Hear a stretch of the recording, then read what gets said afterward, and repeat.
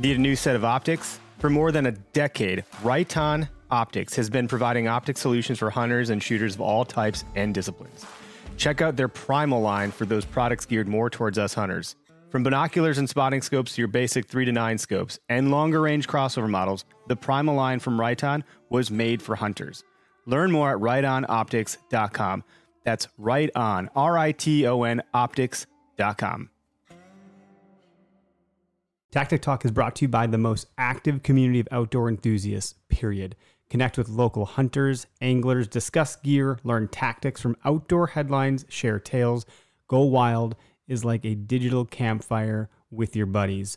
If you are posting on other social platforms and finding that content is being restricted, not approved, not meeting community guidelines, you're not going to find that here. This is a platform built for outdoor enthusiasts, hunters, anglers, you name it. Head over to timetogowild.com to learn more.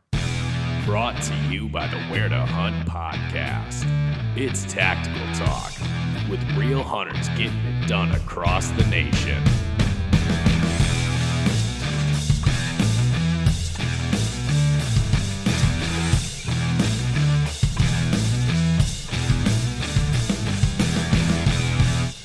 Hey everybody, Eric Clark here with the Where to Hunt podcast, and this is another Tactic Talk. Today on the line with us, we have Marc Krebsbach. I got your name right, I hope. And today on Tactic Talk, we want to talk about what took Marc 7 years to really kind of figure out and dial in and really make an impact on putting mature bucks down, specifically in the North Woods, or the Big Woods, I should say.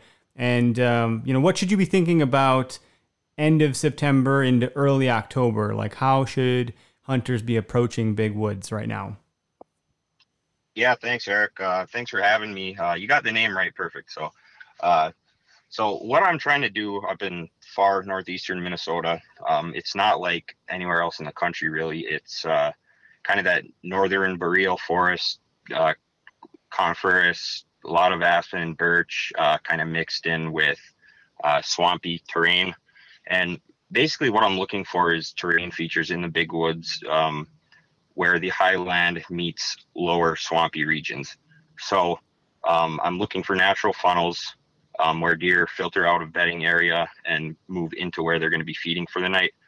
And a lot of the time that correlates with where those areas of high ground run along the edges of swamps. A lot of the times those bucks will be bedded in the swampy kind of cattail marshes. And that's basically where I like to start. This time of year, late September, early October, it can be very difficult to actually locate bucks because a lot of them are, moving at night. A lot of people talk about the October lull, which is, a lot of people say that that's not a thing, but there's definitely a point where deer move off their summer patterns and into their fall patterns, where you won't see them where you had normally been seeing them throughout the summer. So a lot of how I'm trying to find these deer is, I'd say 50% of the time, I'm barely hunting. I'm carrying my bow, but it's a lot of scouting what I've found on aerial maps like Onyx, and just trying to find those swampy regions next to high ground and walking that, looking for sign, looking for tracks, finding those natural pinch points, and setting up trail cameras. I run a lot of trail cameras. I'd say right now on 3 different pieces of public that I've been scouting and hunting, I've got about 15 cameras out. So a lot of it is just trying to locate where those deer are, where a mature buck is, and then going from there. 15 cameras. That is a good chunk of plastic out in the woods or whatever. That's good. And just kind of thinking about, like, more so, you've done some hunts earlier this season in other states. We're talking about Minnesota specifically when we consider the Big Woods. So, like, in Wisconsin where I'm at, we have the Nicolet. In Michigan, they have some Big Woods up north too. So really, like, if we just draw a line through those 3 states and consider the northern half of that, that's kind of like the areas we're talking about. So it sounds like you're looking at topo maps and looking for that high ground. And when you look at those in giant properties like that, with vast, acres of land, it's really hard to figure out where you're going to go. How when you start there, by the time you get boots on the ground, like, are you finding an alignment there pretty quickly, or are you doing a lot more like hiking, etc.?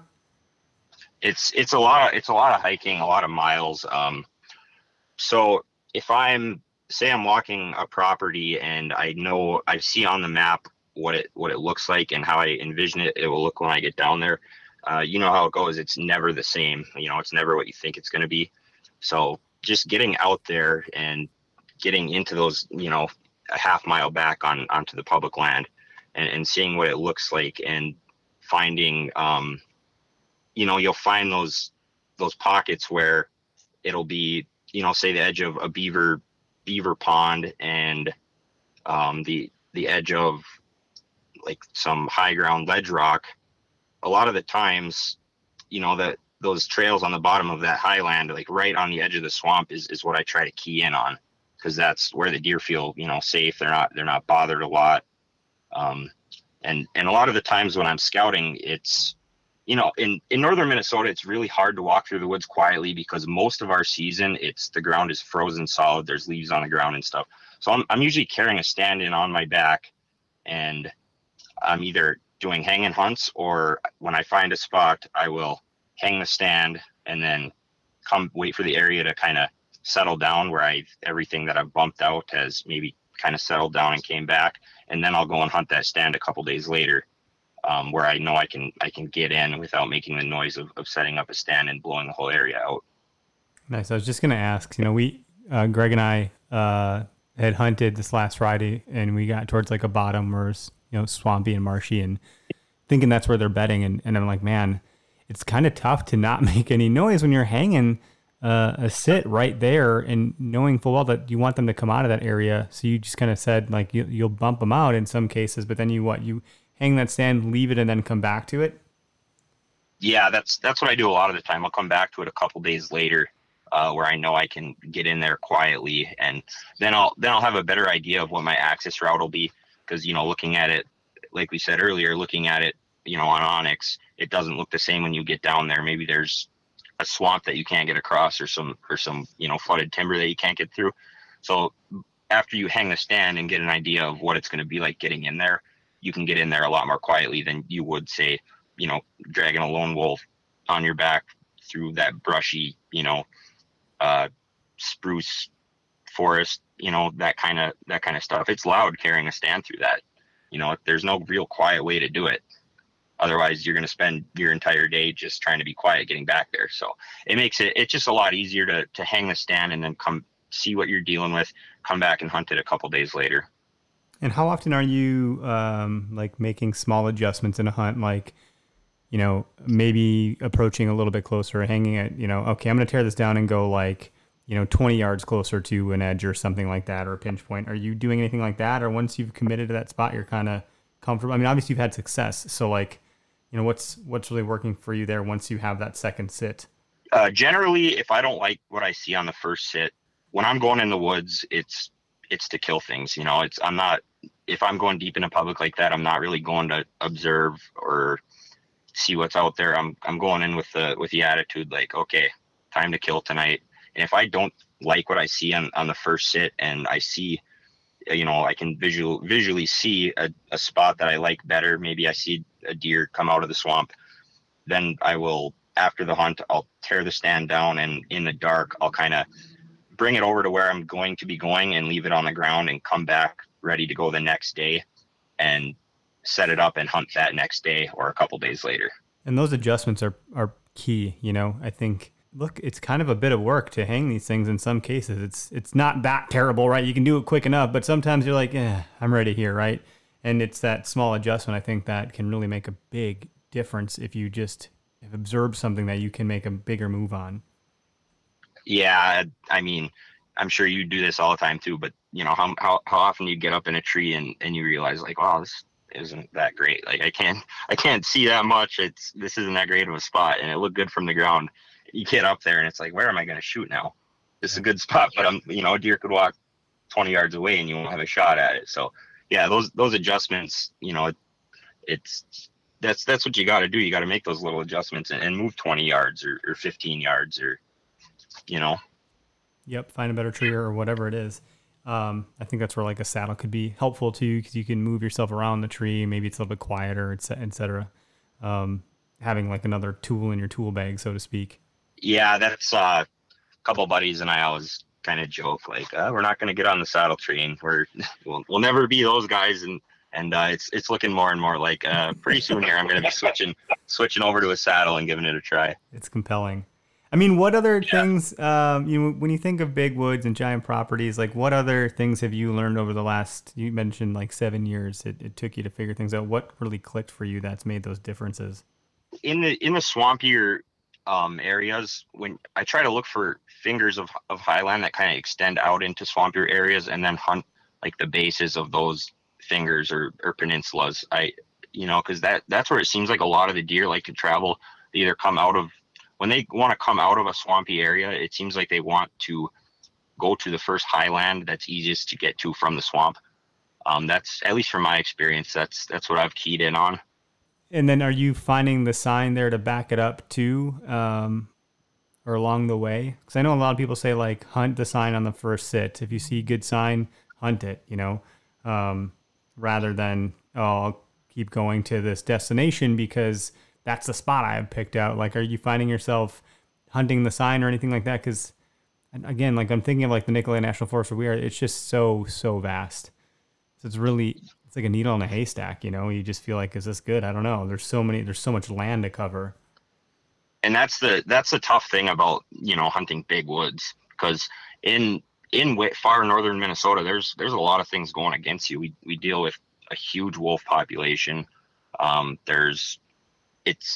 The buck to doe ratio is very low. There's not a whole lot of bucks around. So when you find buck sign and you either knowing by trail cam data, or if you see a buck or you see a new fresh scrape, that's where we got to set up, because you don't know if you'll run into another one. You could go another, few hundred yards and realize, well, I got to go back and hunt that sign, just because the buck numbers are so low in this region that if there's hot sign, that's where you have to set up. Sure. That makes sense. And as far as like this time of year specifically, I know we were touching on just a little bit here, and I like what you had to say about the fact that, is there an October lull? Is there not an October lull? Look, they're changing up their patterns. How much time are you putting in the woods? It sounds like you're out quite a bit, bow in hand. So like, it sounds like that's a pretty key ingredient, right? You can't substitute time in. So the way I actually work in a mine, and the way my schedule works is I'm only scheduled to work 14 shifts a month, and the rest of the time is days off and one built-in 8-day vacation in a month. So every month I have an 8-day stretch off, and that's where the majority of my public land hunting is. So there really isn't any other way to scout and to figure out where you're going to hunt and figure out hunting big woods other than just getting boots on the ground and going and doing it. And that's what took me so long to figure out. I started bow hunting. I knew nothing. I was watching the Outdoor Channel and watching Michael Waddell and David Blatton shooting 180-inch deer on their farms. And I was thinking, well, that's what I got to go do. And it just doesn't work like that in the big woods in northern Minnesota. So I just kind of had to teach myself by listening. I did a lot of learning by listening to podcasts, listening to Marc Kenyon, Dan Johnson, Cody DeQuisto, who you just had on. Dan Infault is a guy that I've learned a ton from, because he's the best to ever do it on public land. So it just took a lot of trial and error and really just getting out there and doing it to figure it out. That's good, man. I mean, that's the best way to learn, is experience and doing it. And it's a beautiful place to cut your teeth too. It's really pretty landscapes. Sometimes I'd get caught up in like, well, this looks like a great spot, so I would hunt it. And I didn't know any better. I didn't know what the hell I was looking for. I'm like, I don't know, a deer might come, it might not. I was hunting the big woods. I was young. I haven't hunted the big woods in over 10 years. So, if I had half the knowledge I have now, then I may have been able to turn the needle on something. But even if I went there now, there's so much predation, there's so much hunting pressure, the population is down up there. It's just a totally different world than the more populated areas. And that's kind of when I started bow hunting. I was looking for the scenes that I was seeing on the outdoor channel to hunt. Because this looks awesome. This is where I need to hunt. This is where those bucks are going to be. I see it on TV all the time. So, and it doesn't work like that. It's a totally different ball game up here. Even from what you see in like southern Minnesota, southern Wisconsin, like that. Northern Michigan, northern Wisconsin, northern Minnesota is such a different ball game than those types of woods. Yeah, and any buck you get up there is hard earned, and it is a trophy. Absolutely. I shot one in 2018, and I'll go into that real quick. I had known that there was a buck that was a 3.5-year-old that I had seen the year before on trail camera and never had an encounter with him. And that winter, I really kind of tried to key in on where is he bedding, where have I seen him on trail camera, and correlate what time I had seen him on trail camera, which was always at night, and then try to correlate on the map where he would be bedding in relative to what time I would see him on camera. And that helped me shoot that nice 10-pointer I got 2 years ago. I had seen him when I went hunting for him and figured out where his bed was. I saw him the night before. I saw him get out of his bed and walk up onto the highland out of a swamp. And the next night when I moved in for the kill, I brought the stand right to where I saw him the night before. And sure enough, he did the exact same thing. And I shot him at 6 yards. Wow. 6 yards, man. That's incredible. Yeah. That's cool. Yeah, that was awesome.